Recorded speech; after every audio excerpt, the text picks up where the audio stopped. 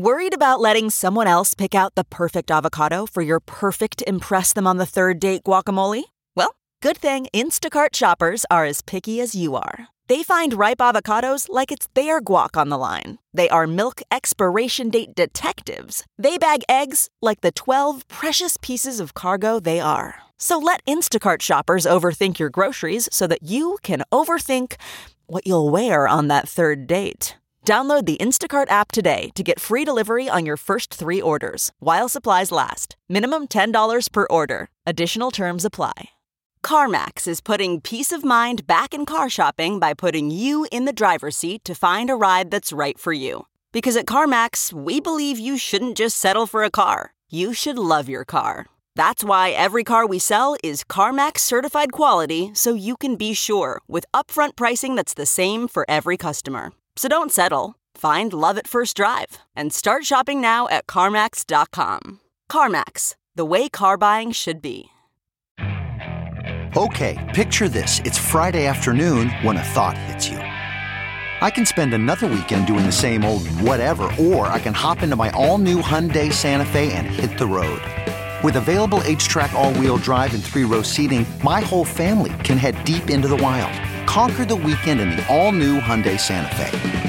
Visit HyundaiUSA.com or call 562-314-4603 for more details.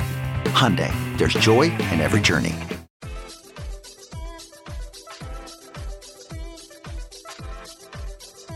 Welcome to the Science of Success with your host, Matt Bodner. Welcome to the Science of Success. I'm your host, Matt Bodner. I'm an entrepreneur and investor in Nashville, Tennessee, and I'm obsessed with the mindset of success and the psychology of performance. I've read hundreds of books, conducted countless hours of research and study, and I'm going to take you on a journey into the human mind and what makes peak performers tick, with a focus on always having our discussions rooted in psychological research and scientific fact, not opinion. In this episode, we dig into a massive framework for answering some of the biggest questions in life. Ask if it's possible to integrate 50,000 years of human knowledge into a single comprehensive map of reality. We look at the greatest good that a human being can achieve in their lives. We go deep on the path of waking up offered by thousands of years, hundreds of cultures, and what the clearest and most striking resemblances are on the different paths of enlightenment. We discuss how to integrate and understand the connections between art, morality, and science, and much more with our guest, Ken Wilber. The Science of Success continues to grow with more than 950,000 downloads, listeners in over 100 countries hitting #1 new and noteworthy, and more. I get listener comments and emails all the time asking me, Matt, how do you organize and remember all this incredible information? A lot of our listeners are curious how I keep track of all the incredible knowledge I get from reading hundreds of books, interviewing amazing experts, listening to awesome podcasts, and more. Because of that, we've created an epic resource just for you, a detailed guide called How to Organize and Remember Everything. And you can get it completely for free by texting the word SMARTER to the number 44222. Again, it's a guide we created called How to Organize and Remember Everything. All you have to do to get it is to text the word SMARTER, that's SMARTER, to the number 44222, or go to scienceofsuccess.co, that's scienceofsuccess.co, and put in your email. In our previous episode, we examined how mindfulness practices developed independently in cultures across the world, discussed how evolution shaped our brains to focus on survival instead of happiness and fulfillment. We ask, what is success? How do we define it? What is the failure of success? And we go deep into how to practice self-compassion and much more with Dr. Ronald Siegel. To learn proven strategies for mindfulness and self-compassion, listen to that episode. Lastly, if you want to get all this incredible information, links, transcripts, everything we're going to talk about in this show, be sure to check out our show notes. Just go to scienceofsuccess.co and hit the show notes button at the top. Today, we have another exciting guest on the show, Ken Wilber. Ken is the founder of the Integral Institute, which serves as a think tank aiming to synthesize all human experience and knowledge. He has been called the Einstein of consciousness and is the author of over 20 books with a focus on transpersonal psychology, including A Brief History of Everything, The Integral Vision, and Sex, Ecology, and Spirituality, as well as many other books. Ken, welcome to the Science of Success. It's great to be here. I'm a fan of the show and delighted to be on. We're so excited to have you on today. So for listeners who may not be familiar with you and your story, tell us a little bit about yourself. Well, sure. I started out and I'm a child of the 60s, and so I tried, it was a product of that time, but I also went to a standard university. I started at Duke University in the medical program, and then ended up switching to biochemistry and got graduate degrees in biochemistry. But I found out that those really weren't addressing the major questions that I had about my life, which are all the typical questions. Who am I really? Why am I here? What's this all about? All those kinds of silly questions. But they were really urgent for me. And so I began what turned out to be kind of a lifelong quest. And I ended up gathering, eventually several hundred scholars from around the world, and just looking at these fundamental issues. And we wanted to make sure that we got as complete view of this as we could. So we really just put almost every approach that humans have ever come up with on the table, and then tried to look at all of them together and see if we could reach some sort of conclusions. And that ended up producing what we call this integral approach or integral meta theory. And it's turned out to have a fair amount of impact around the world. And I think if nothing else, it showed people that we really can build bigger pictures that fit our knowledge disciplines together. And we don't just have to specialize and end up knowing sort of more and more about less and less. So that's a great kind of intro into sort of the very high level of integral theory. And I know it's a massively, massively deep and expansive topic.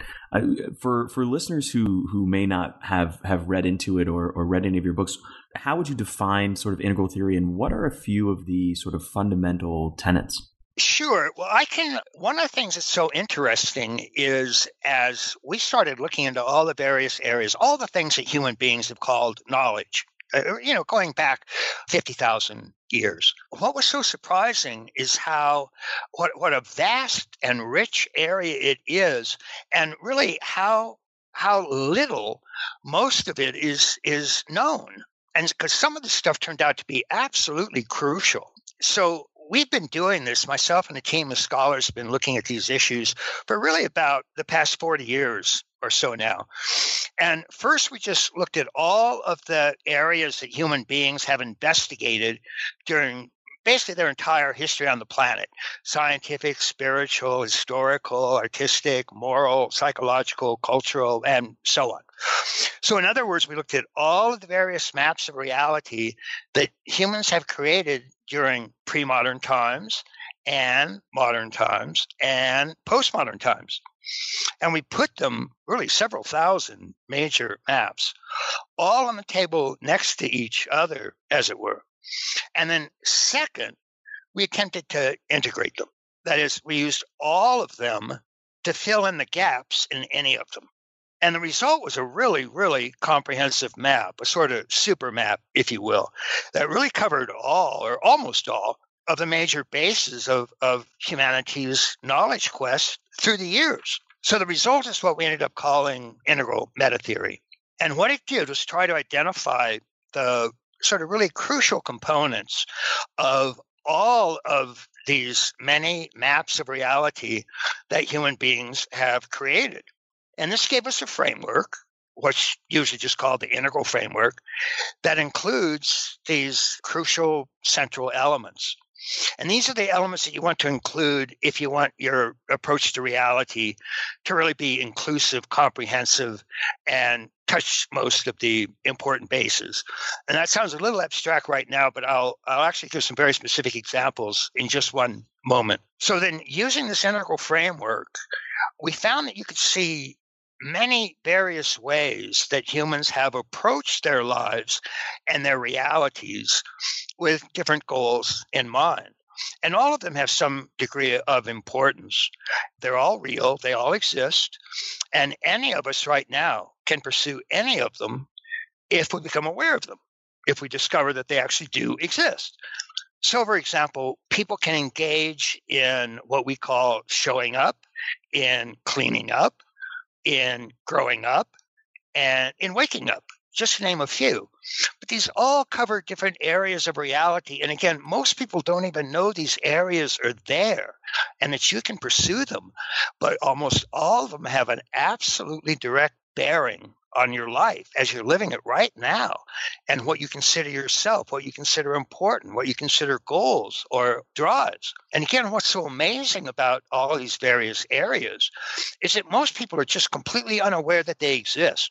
Even knowledge experts who might know all about one of them are almost all totally ignorant about the others.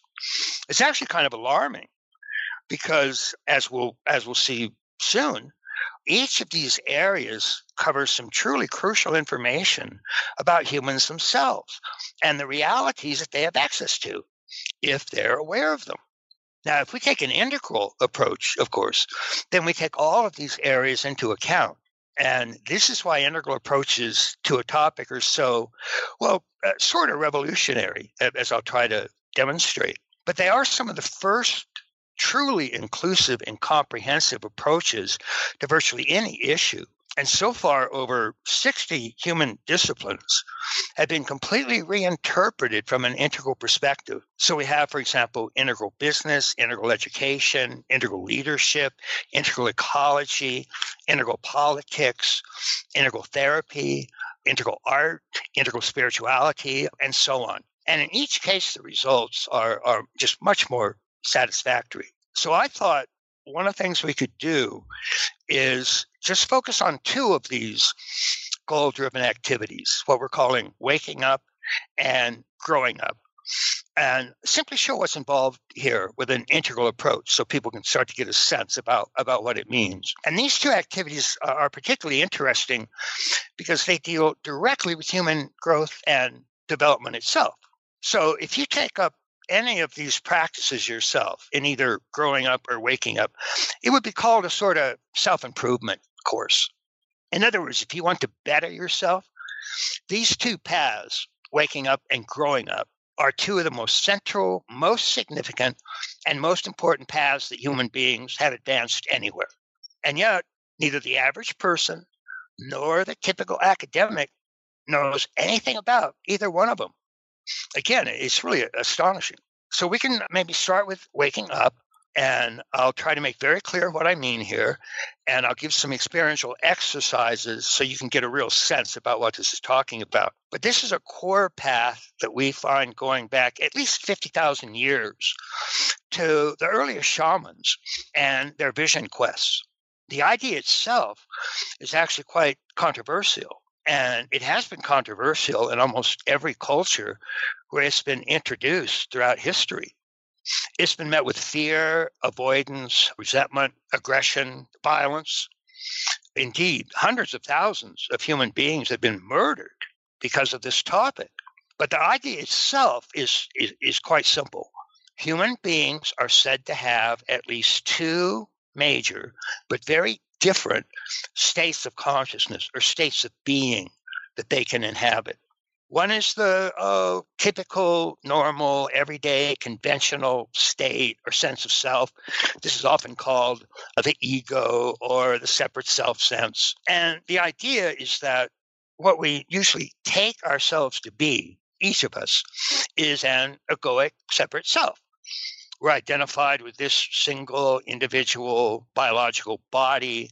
It was born at a particular time. It will exist for several decades, and then it will die. And that's it. That's pretty much all we are.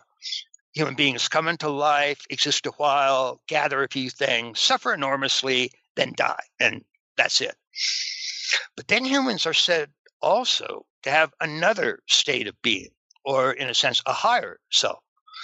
This self is actually one with all of existence. It's one with the entire world.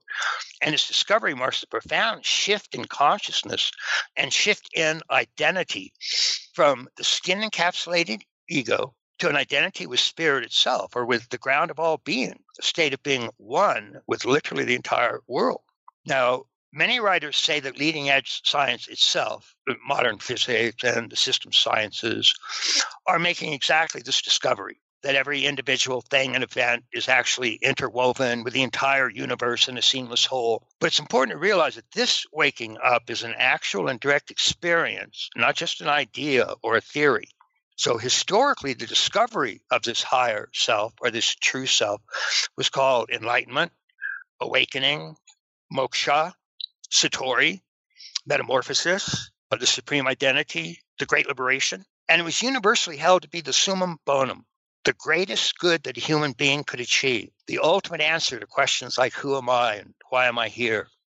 So the pursuit of that path is what we call waking up. And waking up is a metaphor that's widely used around the world by these traditions to try and indicate what this enlightenment experience is like. And what it's like is just as if you awakened from a dream and realized it wasn't really real. To wake up in this life is to be awakened, enlightened, and to realize who and what you really are. You are not this illusory, dreamlike, separate, and isolated ego self. You're actually interwoven with and directly one with the entire universe in all its many dimensions. Awakened from the dream, you are this supreme identity. All of the goals, and of all of the goals around the world that humans have sought, this is probably the highest or the most ultimate. And we're starting to see an increased interest in this path in the West. And we have, to some degree, since around the 60s, when the introduction of Eastern meditative traditions made the very existence of the path of waking up more obvious. As I said, there's a strong interest nowadays in trying to show that leading edge sciences are reaching the same conclusion as these ancient paths of waking up. But as I'll try to address, there's a grain of truth in that notion, but there's also a kind of major glitch that stops it from being an unalloyed truth. But what is undeniably true is that of those people who have had this direct and immediate waking up or satori or enlightenment experience, well over 90% of them say that it's the most real, the most absolute experience that they've ever had. And it showed them a reality whose existence they simply couldn't deny. One of the most recent got a fair amount of attention in the news, but it's very typical. But the example is Dr. Eben Alexander, who's actually a neuroscientist from Harvard, and he had this experience and called it, quote, by far the most ultimately real I've ever had. So that's just kind of a generic introduction to what we call this path of waking up. And we do find them in cultures around the world going back, like I say, at least 50,000 years. They tended to drop off with the rise of the modern era and sort of continue the discussion headed in that direction. I'll give a brief explanation of why they tended to drop off in the modern era. And this actually has to do with the other path we're going to talk about, which is called growing up. So, but to give an indication about what these waking up paths are actually like. In other words, what you experience when you have an enlightenment experience. And so what I'm going to do here is give a very simplified, very shortened exercise that hopefully will give at least a little experiential hint of what these paths are pointing to. So we mentioned that virtually all of the waking up paths make a distinction between the ordinary or typical self, the ego or the separate self sense, and our true self or real self, which actually reaches far beyond this individual organism and is one of the entire ground of all being itself. So how can we get at least a little taste of what that means? We can start by just having you simply describe inwardly what it is that you basically call this self of yours. Just very simply, who are you? Make a list of the things that you are.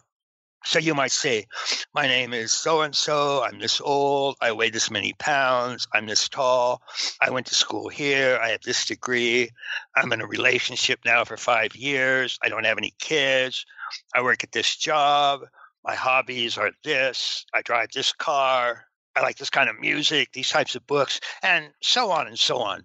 And that's fine. I mean, you could go on and on like that. But notice when you're doing that, there are actually two selves involved. One is the self that you can see, the self that you were indeed just describing, the self that can be an object of awareness. But the other self is the self that's doing the describing, the self that's doing the seeing. It's not a seen self, it's the seer.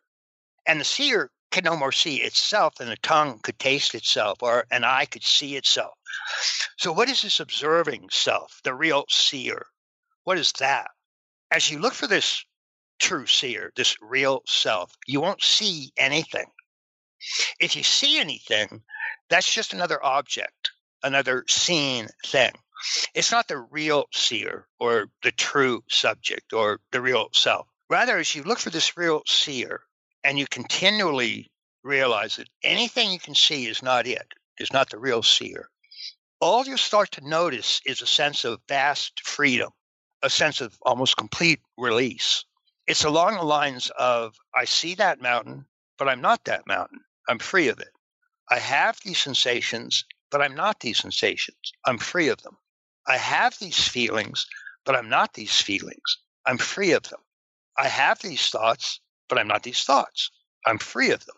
So I am what remains, a vast, pure, empty opening or clearing in which all these objects are arising, and I'm free of all of them. I'm a pure witness. I'm a pure awareness itself, not any content of awareness.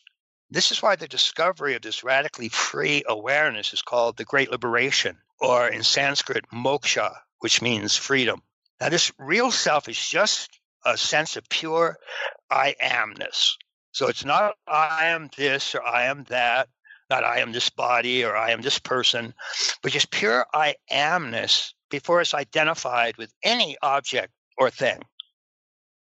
This I amness is radically free from the entire stream of time. It's the pure witness, which is aware of time, aware of a past, a present, and a future, but is itself radically timeless. It lives in what's called not the passing present, but the timeless present, or the timeless now moment. As Wittgenstein put it, if we take eternity to mean not everlasting temporal duration, but a moment without time, then eternal life belongs to those who live in the present. Right, the timeless or eternal present, the now moment. This is exactly what Christ meant when he said, before Abraham was, I am. Zen has a famous koan which says, show me your original face. Original face means your true self, this real seer. Show me your original face, the face you had before your parents were born. Now, that's not a metaphor. That's not symbolic. They mean it literally and directly.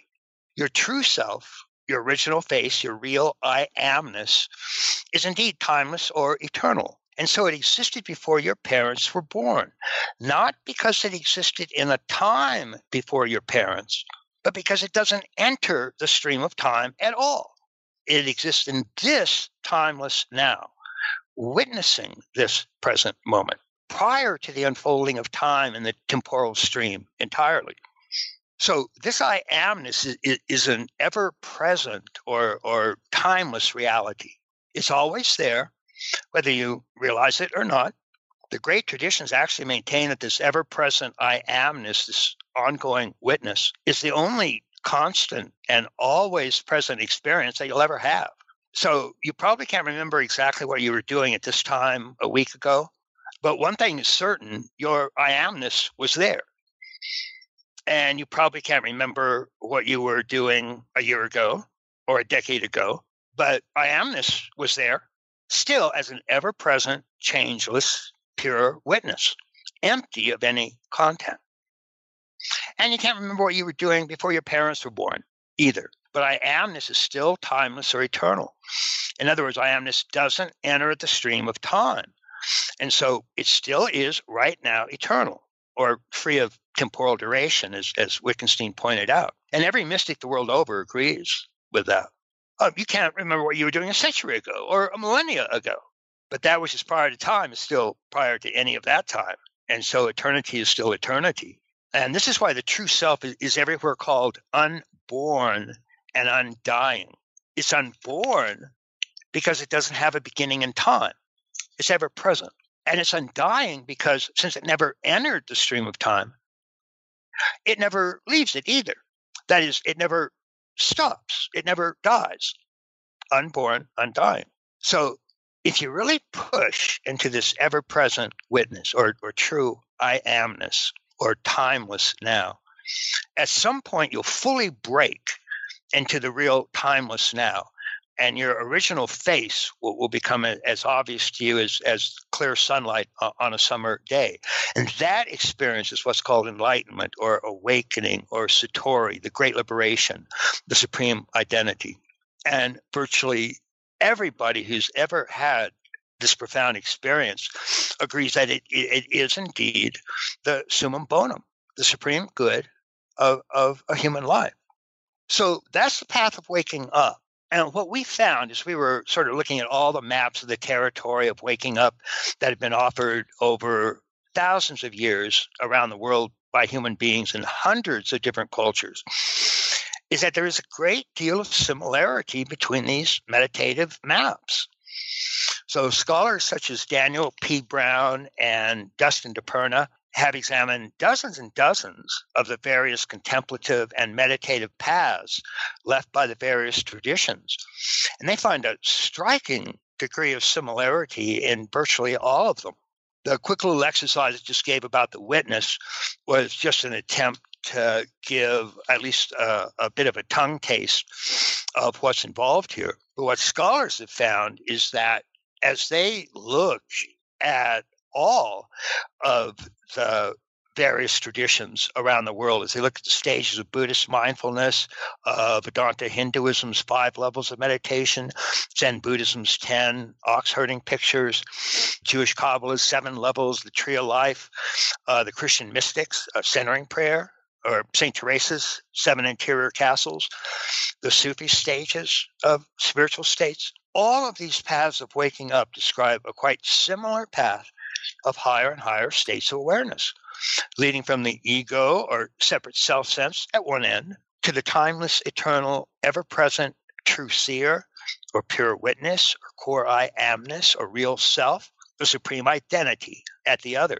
This is really one of the most significant discoveries that humanity has ever made, and its existence certainly should be made known to every human being on the planet and should be part of any truly liberal education. So one of the reasons that things like mindfulness have become so popular in the West is that mindfulness is a good example of a practice that was originally created about 2,000 years ago, specifically for waking up.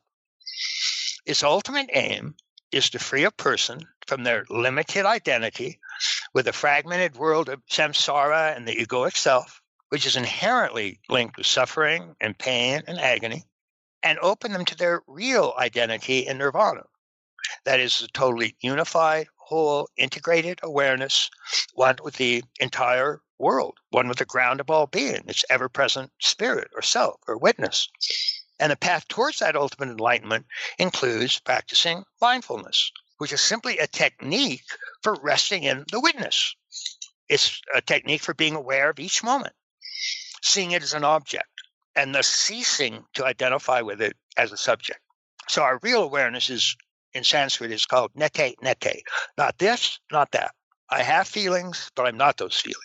I have thoughts, but I'm not those thoughts. And so the more we practice mindfulness, the more we practice remembering the witness, then the more distance we get from, the more we cease to identify with our present stream of experience, our anxieties and pains and depressions, the more we become awareness and not any content of awareness.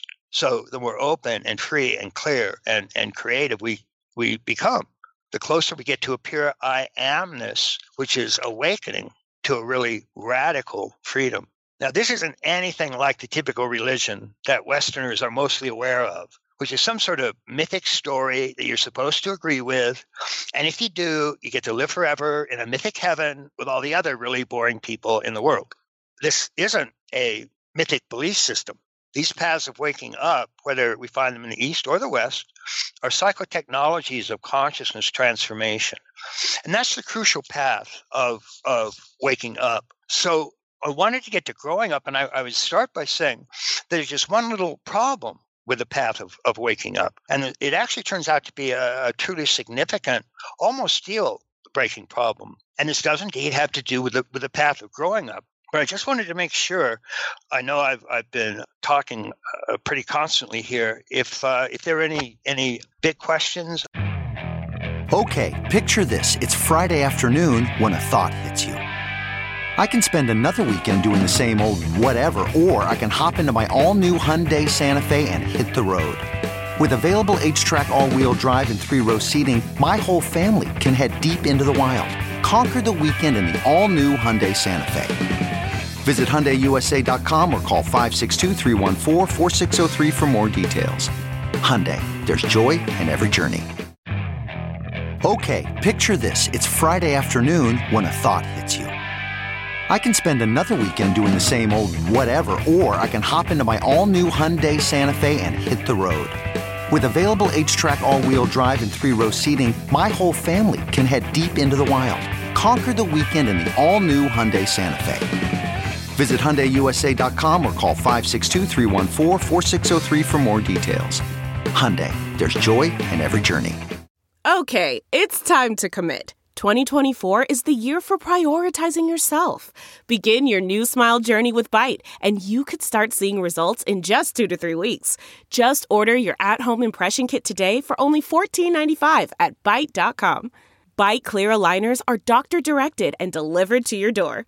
Treatment costs thousands less than braces. Plus, they offer financing options, accept eligible insurance, and you can pay with your HSA FSA. Get 80% off your impression kit when you use code WONDERY at Byte.com. That's BYTE.com. Start your confidence journey today with Byte. Hiring the right person takes time that you often don't have. But you shouldn't let a time crunch get in the way of finding the right candidates for your business. That's why LinkedIn is the best place to post your job. In fact, I was on LinkedIn Jobs this morning looking for candidates to fill a key role in one of my businesses. LinkedIn Jobs screens candidates with hard and soft skills you're looking for so that you can hire the right person quickly. You can look for things like collaboration, creativity, and adaptability, looking beyond just work skills and resumes to connect you with the candidates who are a perfect match for your business. That's how LinkedIn makes sure that your job post gets in front of the people you actually want to hire, because they have a much better ability to get a deep insight into exactly who is the right candidate for you and your business. Find the right person meant for your business today with LinkedIn Jobs. You can pay what you want, and the first $50 is on them. Just visit linkedin.com/success. Again, that's linkedin.com/success to get $50 off your first job post. Terms and conditions apply.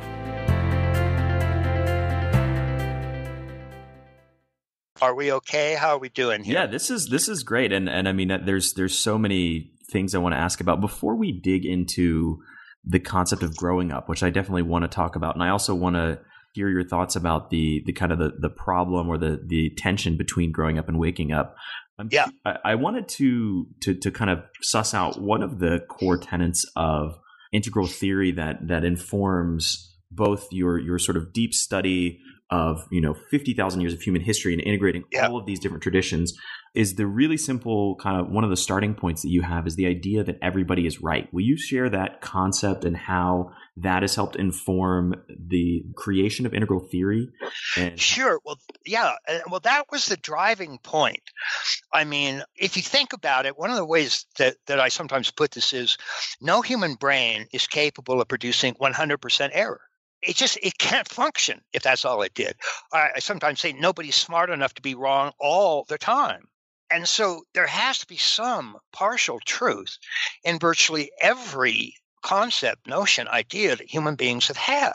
And so even if we say, well, okay, there was a time when everybody thought the earth was flat and the sun went around the earth and so on. And we can say, well, that there were some problems with that. We can say, well, yes, that's true. But there's a whole school of philosophy called phenomenology. And that says you just bracket what's arising in your awareness. Don't try to decide whether it's empirically true or not. Just look at it as a phenomena itself. Look at it just as it's arising on its own. And if you do that and you sit outside and look at the heavens, that's exactly what it looks like. The Earth does look flat. It doesn't look like a globe.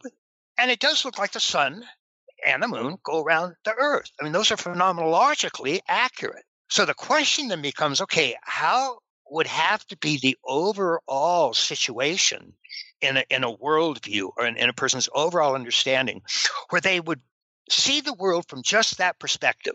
And if we do that, then we find that indeed humanity, as do individual humans, go through a process of evolution. They go through a process of indeed what we'll call growing up. They grow and evolve through various stages, various epochs, various eras of development. And when they do, what they're seeing in those epochs is true for that time. And it makes sense if you go back and look at it from that perspective. And so if we do that and then put all of these perspectives together, then we don't just say, okay, which one is right and all the others are wrong. We say, no, wait, each of these was right at its own place and its own time as it unfolded. Now, this actually turns out to be important because those previous eras that humans existed 5,000 years ago, 10,000 years ago, 2,000 years ago, those turn out to be epochs that are reproduced, if you will, in the worldviews of infants as they grow up today. So if we look at the great stages of human development, Gene Gebser is one of the geniuses in this, and he outlined the stages of overall development, just broad generalizations that human beings have gone through over the past 500,000 years. And he termed these epochs the archaic, the magic, the mythic, the rational, the pluralistic, and the integral. Now, as it turns out, those stages are exactly the major stages of growth and development that an individual goes through from birth to day. Individuals are born the first year or so of life, they have an archaic worldview. From about years 1 to 3, they have a very magical primary process view of the world. Then emerging at around ages 5, 6, 7, they start to get a very mythic view of the world. And the various developmental schools of psychology that look at these early stages of development all agree with these different sort of early worldviews unfolding in that way. And then around adolescence, a rational capacity emerges. And this is associated also with the rise of modernity and the Western Enlightenment. It was called the Age of Reason and Revolution. And then if you look at the pluralistic or relativistic worldview, that's associated with postmodernism. And then we're right on the edge now where we're starting to look back on all of these previous stages of development and realizing that all of them are parts of an overall path of human growth and development. So all of them are partially right during the ages that they emerge. And as it turns out, a human being can stop at almost any one of those stages. So we have grown men and women today who are 20 and 30 and 40 years old, many of whom are still at a magic stage. Others are at a mythic stage. Others at a rational stage. Others at pluralistic. So all of us, and we realize it's just going to go on forever. But that overall view is starting to be known as the integral view, because whereas all of those previous stages think that their view and their view, truth and values are the only real truth and values in the whole world, the actual integral stage of development, which is only a couple of decades old now, but people at that stage of development start to view all of the previous stages as being important. So that changes everything. We've never had a stage of development that thought other stages were important. So if you were at a mythic, traditional, mythic, literal, standard view from this stage is things like you believe the Bible is the literal word of God. All of its myths are absolutely true. They're scientific facts. That's a typical, it's called mythic literal stage of development. And if you're at that stage of development, you probably belong to a fundamentalist school of one of the world's great religions. And this is also called an ethnocentric stage of development because it believes that its special group are chosen people, are the one and only people that are chosen by God. And interestingly, about 60% of the world's population are at an ethnocentric, mythic, literal stage of development. But then as you rise up into a modern or rational stage of development. Then you expand from ethnocentric to world-centric. And so world-centric believes not that just my special group alone should be given preference, but that all people should be treated fairly, regardless of race, color, sex, or creed. That was a huge move historically for human beings, but it was a move from ethnocentric orientations to world-centric orientation. Now, this actually was a specific shift in our history, because believe it or not, that shift didn't occur until a couple hundred years ago. I mean, human beings have been on this planet for close to 1 million years. And it wasn't until a few hundred years ago that we actually figured out slavery was morally objectionable. And so in a 100-year period, from around 1770 to 1870, slavery was outlawed by every rational, industrial, modern nation on the face of the planet. First time that had ever happened. Even indigenous tribes had slavery. Even all of the cultures where the great religions first arose had slavery. St. Paul counsels slaves to accept Jesus and serve your master joyously. The great traditions that produced Zen Buddhism and Vedanta Hinduism still had slavery. So they were good at waking up, but that didn't mean they were good at growing up. Growing up is that process of going through those stages of individual evolution and development. And it turns out that waking up and growing up are two very different things. You can be very high in one and not very high in the other. And so most common is historically, most of the people who had waking up or enlightenment experiences were also ethnocentric. So they existed in cultures that had slavery, and most of the slaves were different ethnic tribes. So in other words, they were racist. They were all patriarchal. In other words, they were sexist. And they were all ethnocentric.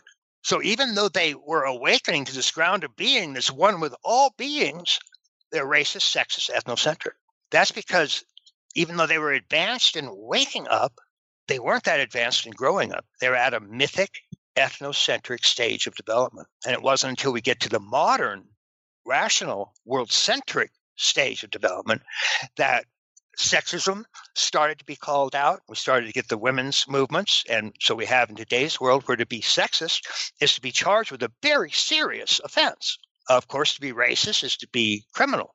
This is new to humanity. This is a product of a very high stage of growing up. Now, the problem is each stage has both its pluses and its minuses, of course. One of the problems with the modern rational stage as it emerged, and it outlawed slavery, it overthrew monarchy, there were the French and American revolutions trying to introduce democracy. All of that was good. But what was problematic is they looked at the previous era, the mythic ethnocentric stage of the great mythic religions, and they threw out all of them. And so they got rid of racism, but they also threw out enlightenment, meaning waking up. And they got rid of sexism, but they threw out awakening. And they went from ethnocentric to world-centric, but they tossed out the Great Liberation. And so that's problematic, is that we tended to lose access to those very esoteric schools of spirituality that had advanced quite far. Now, those were usually a small portion of the culture.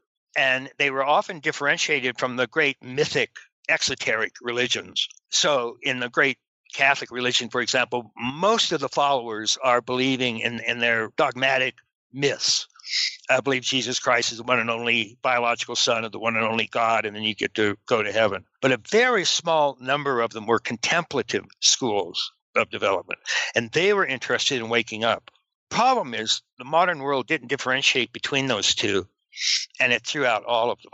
And so we lost access to this extraordinary road to ultimate reality and to our ultimate identity with this ground of all being.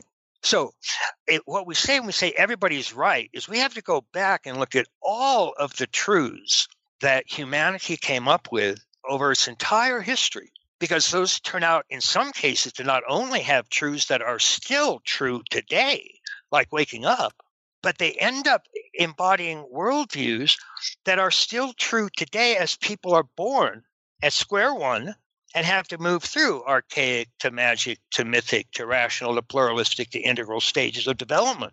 And so we still have, a recent study in this country, America, showed that 3 out of 5 people, 60%, were still at ethnocentric or lower. Hell, we just elected a president who's ethnocentric. He's mythic literal. He is racist, sexist, misogynistic, xenophobic. I mean, God bless him, but that's not the highest we can aim for right now. The way he's seeing the world is exactly the way the world looks at that stage of development. And that's why you can't challenge him about those. And that's why he's immune to so-called facts. But we find this is true for every stage of development. So one of the things that we do with an integral point of view is we say, okay, if we're approaching any topic, like how should we do marketing for business? We have to look not only at just, doing market surveys and all of that, but we have to look at what level of development the different markets are. Because somebody who's at a magic stage of development, somebody who's at a mythic stage of development, somebody who's at a rational stage of development, somebody at a pluralistic postmodern stage, somebody at an integral stage, have very different drives, very different needs, very different motivations. We have empirical research on all of this, and they're going to respond very, very differently to marketing plans. And so you want to know what you're doing. Because what most people do in terms of marketing is they'll come up with a particular marketing plan, and it usually comes from the level of development that they themselves are at. And they will appeal to people at that one level, but they'll turn off people at the other 6 or 7 levels of development. And so you need to know what you're doing. And we find this true at virtually any discipline. There are, if you're looking, for example, at spirituality, if you're looking at faith, we have empirical studies now showing that human beings go through around 6 or 7 stages of faith. And those stages are essentially variations on archaic stage, a magic stage, a mythic stage, rational stage, a pluralistic stage, and integral stage. Their spirituality looks different at every stage, completely different. And so if somebody's at a magic stage of development, they're in it for the miracles. They want to watch Jesus walk on water. They want to see loaves turned into fishes and water turned into wine. They want to see the dead raised to be living. They want to live forever in a magical heaven. As they move into mythic and they get a more extensive cognitive orientation, then they start looking for things that are truth, that are eternally true. So they start looking at God's commandments and things that are important like that. And they realize that they have to follow these commandments if they want to fit in and be saved, basically, by God himself. And what this is really doing is moving into just a whole dimension of reality that has rules and regulations and that human beings have to adapt to. And this is an entirely appropriate move at that stage of development to do that. You still think very much in mythic terms. So you think all of the myths in the Bible are literally true. And you think Jesus was the one and only biological son of the one and only God. Now, when you move to a world-centric rational stage, then you'll start to say, well, okay, wait a minute. There are all these other world religions and all these other world teachers, and I can't have the only one that's right. I'm going to have a more world-centric point of view, a more universal point of view. So all of a sudden, we're not the only chosen people. Now, I happen to relate to Jesus Christ, so I'm allowed to accept him as my teacher, but I can recognize there were other great world teachers as well. And so I can recognize that Buddha had important truths and Shankara had important truths and so on. Now, interestingly, the Catholic Church itself, for the first time in its entire history, at Vatican II, announced that, quote, paraphrasing, we recognize that a comparable salvation can be had by other world religions. So for the first time in their entire history, they acknowledged that they didn't have the one and only true way. So they moved from ethnocentric to world-centric. And that's exactly what has to happen because, again, with sort of 60 to 70% of the world's population at ethnocentric levels of development, anything resembling world peace is categorically not possible under those circumstances. And yet that dimension of things is not looked at all. We look at it in terms of, we have to do economic things to help the world, or, we have to do technological things, or, we have to do political things. But nobody looks at these interior dimensions. And we find both waking up and growing up. And of course, we have a lot of other dimensions in integral as well. We look at cleaning up, which has to do with things like shadow elements. And we look at things like showing up, which has to do with all the different sorts of dimensions of reality that we have. But the guiding light in all of this is that there's some degree of truth in virtually every approach to reality you look at. And so the question is no longer which approach is right and all the others are wrong. The real question is, how can all of these approaches fit together?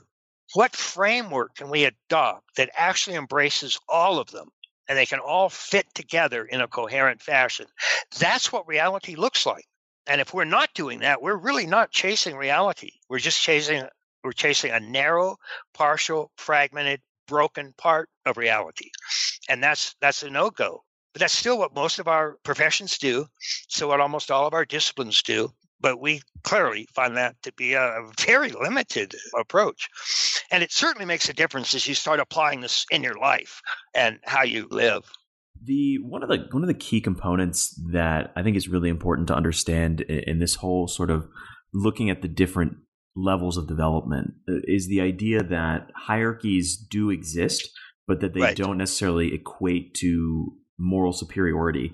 And that each hierarchy to evolve has to sort of transcend and include the levels below it. Could you talk a little bit about that idea? Sure. Well, one of the problems with just the whole postmodern movement in general, and postmodernism was named because it came after modernity. And modernity generally means the period starting around 1600, 1700 in the West, where we had the rise of almost all the modern sciences, modern chemistry, modern biology, modern physics, modern astronomy, and so on. And we had so-called Western Enlightenment. This is called the Age of Reason, because it moved primarily into using rationality and scientific investigation instead of simply mythic revelations. And so that was a profound period in human development, obviously. And because it was thinking in sort of third-person rational terms, then it tended to think in terms of universal realities. And so that's why it looked at human beings as universal individuals. So they had universal rights. Not just rights if you were a Catholic or rights if you were a Jew or rights if you belonged to this race or this group or that class and so on. But rights that you had as just being a human being, a universal human being. That's why slavery was ended and so on. Now, there were downsides, as I said, with each era. And one of the downsides with the modern era is that it just pushed rationality itself too hard. So even in the great distinction of the good, the true, and the beautiful, the true was represented by rational, objective truth. But the good was moral reasoning and moral judgment, and beautiful was aesthetic judgments. And rationality ended up sort of pushing all of those out the window. And so we started to get what's called not just science, but scientism, or often called scientific materialism, where all of the interior realities, consciousness, awareness, morals, emotions, and so on, were thought not to be really real. Just what can be rationally and objectively observed in a scientific experiment is real. And that pretty much came down to just material atoms. Almost everything else is denied reality. So the rise of postmodernism, which really started around the 1960s, and it started as, first of all, it was a higher level of growth. It was a pluralistic stage, which was a stage that became aware of the previous rational stage and found some of its limitation. And so that's why it's generally called postmodernism. It's also called post-rationalism. It came after rationality and attempted to open it up. And that's why also we started to get what's called multiculturalism, where it's understood that not just Western Eurocentric culture has the only real truths, but cultures all over the planet have their own unique truths, and they need to be honored as well. And so we got the whole civil rights movement. We got the acceleration of personal and professional feminism. We got the whole environmental movement and so on. But one of the problems with the pluralistic or postmodern stage was because it started to try and sort of include everything, but it didn't make distinctions. It didn't, in other words, if you're looking at, let's say, being inclusive, as being a good thing, which postmodernism did. It didn't look at the fact that there are stages of inclusiveness, and each stage gets more and more and more inclusive. And conversely, the lower stages are actually less inclusive. There's actually some problems with those. They tend to be egocentric and ethnocentric. They're not world-centric. But postmodernism came short of making that distinction. And the reason is they confused the types of hierarchies. Postmodernists thought that all hierarchies were dominator hierarchies. Dominator hierarchies are like the caste system or criminal organizations.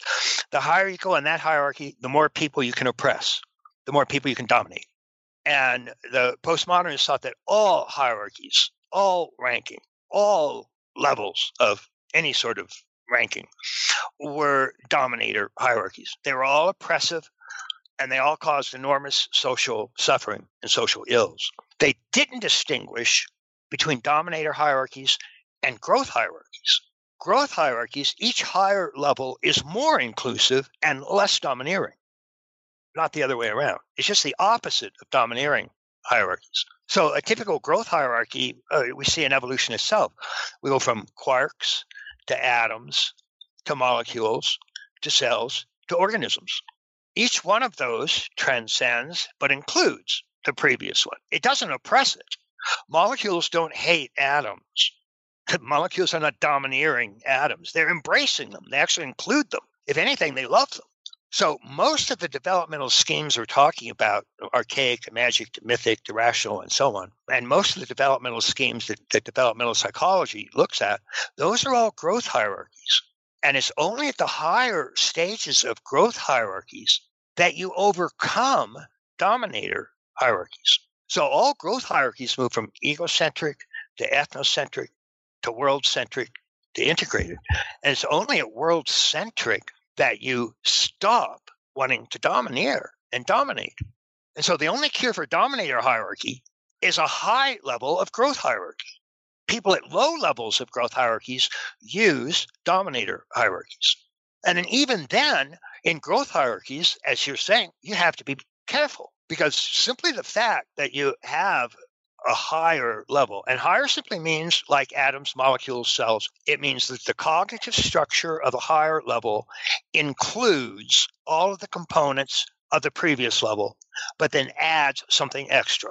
And therefore, it's bigger, it's wider, it's higher, whatever term you want, but it doesn't always necessarily mean it's better, because this higher stage can still make mistakes. It can still create problems. It can still deny, or if it has, in a psychological being, if there are various thoughts or various feelings that you're frightened of or judgmental or afraid of, you can repress them. You can seal them out. And the higher you go, the more capacity you have for doing that, because your cognition gets stronger and stronger. So higher not only means higher potential capacities, it also means higher potential problems. But inherently, the problems at one stage are solved only by the next higher stage. And then it introduces its own problems, and those can be solved again at the next higher stage, and so on. So growth hierarchies are one of the most important discoveries that humanity has made. And again, as you look at all the various maps around the world and look at how they broke down, you can see ones that were dominator hierarchies, and you can see ones that were growth hierarchies. And the growth hierarchies always were involved in creating more moral, more sustainable, more benign, more goodness, more truth, more beauty. And dominator hierarchies were always concerned with oppression and domination and suffering, slavery, and on and on and on. But again, what's been such a problem with postmodernism in the last 40 or 50 years since it came into being with the 60s is that it didn't allow growth hierarchies, and it basically denied all hierarchies. And that was ironic, because pluralistic postmodernism itself is the result of 5 or 6 levels of a growth hierarchy. Nobody's born at pluralism. You're born at archaic. And you have to develop to the hierarchical stages of magic to mythic to rational, finally to pluralistic. So when the pluralists turned around and said everything's equal, there's nothing but egalitarianism, all values are the same, then they cut out the path of growth to their own level of awareness. So they killed growth entirely. And that's effectively what we got from postmodernism is it stopped acting as a leading edge in development. And that has been just really kind of a disaster across the board. An enormous number of problems that the world is facing now around the world results from just that. So what we're trying to do, just with sort of integral approach, is put all of these things on the table and make sure that we are looking at not just what people say or the opinions that they have or the beliefs that they hold, but that we also understand the context that those beliefs are coming from, that we take a genealogical approach, that is, we actually look at the genealogy of these ideas at the stages of growth and evolution and development that has occurred, because evolution seems to touch pretty much everything. And so tracking its stages of evolutionary unfolding becomes really crucial in this whole approach, again, to virtually any area we're looking at. So this is obviously an extremely vast and complicated topic for listeners who want to be able to kind of dig in and get a little bit deeper into some of the fundamentals of integral theory. Where can they find you online, and kind of what's a good starting place? Sure. Well, yeah, I've got 25 books, and they're all still in print, and you can get any of them on Amazon. And they've been translated in over 30 foreign languages, so they're pretty widely available, and people can just do that. You can also just Google integral, and you'll get plugged into sort of a worldwide movement that's looking at these areas. Website, a place to start might be integrallife.com. We throw a pretty wide web there. We include a lot of different approaches, but the core guiding principle of the website is the integral view. And there are a lot of discussions and dialogues by me and articles and essays and so on. And so people can follow up there if they wish.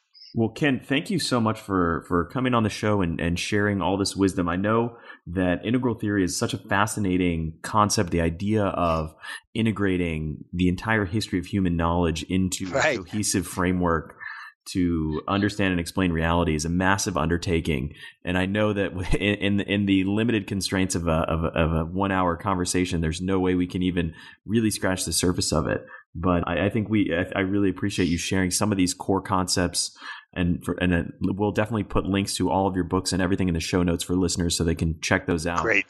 Awesome. Yeah, but thank you very much for being on the show. We really appreciate it. Well, thank you, Matt. Thanks, Austin. I appreciate it. Thank you so much for listening to The Science of Success. Listeners like you are why we do this podcast. The emails and stories we receive from listeners around the globe bring us joy and fuel our mission to unleash human potential. I love hearing from listeners. If you want to reach out, share your story, or just say hi, shoot me an email. My email is matt@scienceofsuccess.co. That's matt@scienceofsuccess.co. I'd love to hear from you, and I read and respond to every listener email. The greatest compliment you can give us is a referral to a friend, either live or online. If you've enjoyed this episode, please leave us an awesome review and subscribe on iTunes, because that helps more and more people discover the science of success. I get a ton of listeners asking, Matt, how do you organize and remember all this information? Because of that, we've created an amazing free guide for all of our listeners. You can get it by texting the word SMARTER, that's SMARTER, to the number 44222, or by going to scienceofsuccess.co, that's scienceofsuccess.co, and joining our email list. If you want to get all this incredible information, links, transcripts, everything we talked about in the show, and much more, be sure to check out our show notes. Just go to scienceofsuccess.co and hit the show notes button at the top. Thanks again, and we'll see you on the next episode of The Science of Success.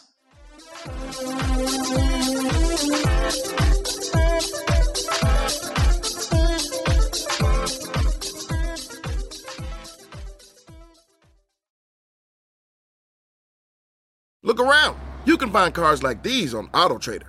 New cars, used cars, electric cars, maybe even flying cars. Okay, no flying cars, but as soon as they get invented, they'll be on AutoTrader. Just you wait. AutoTrader.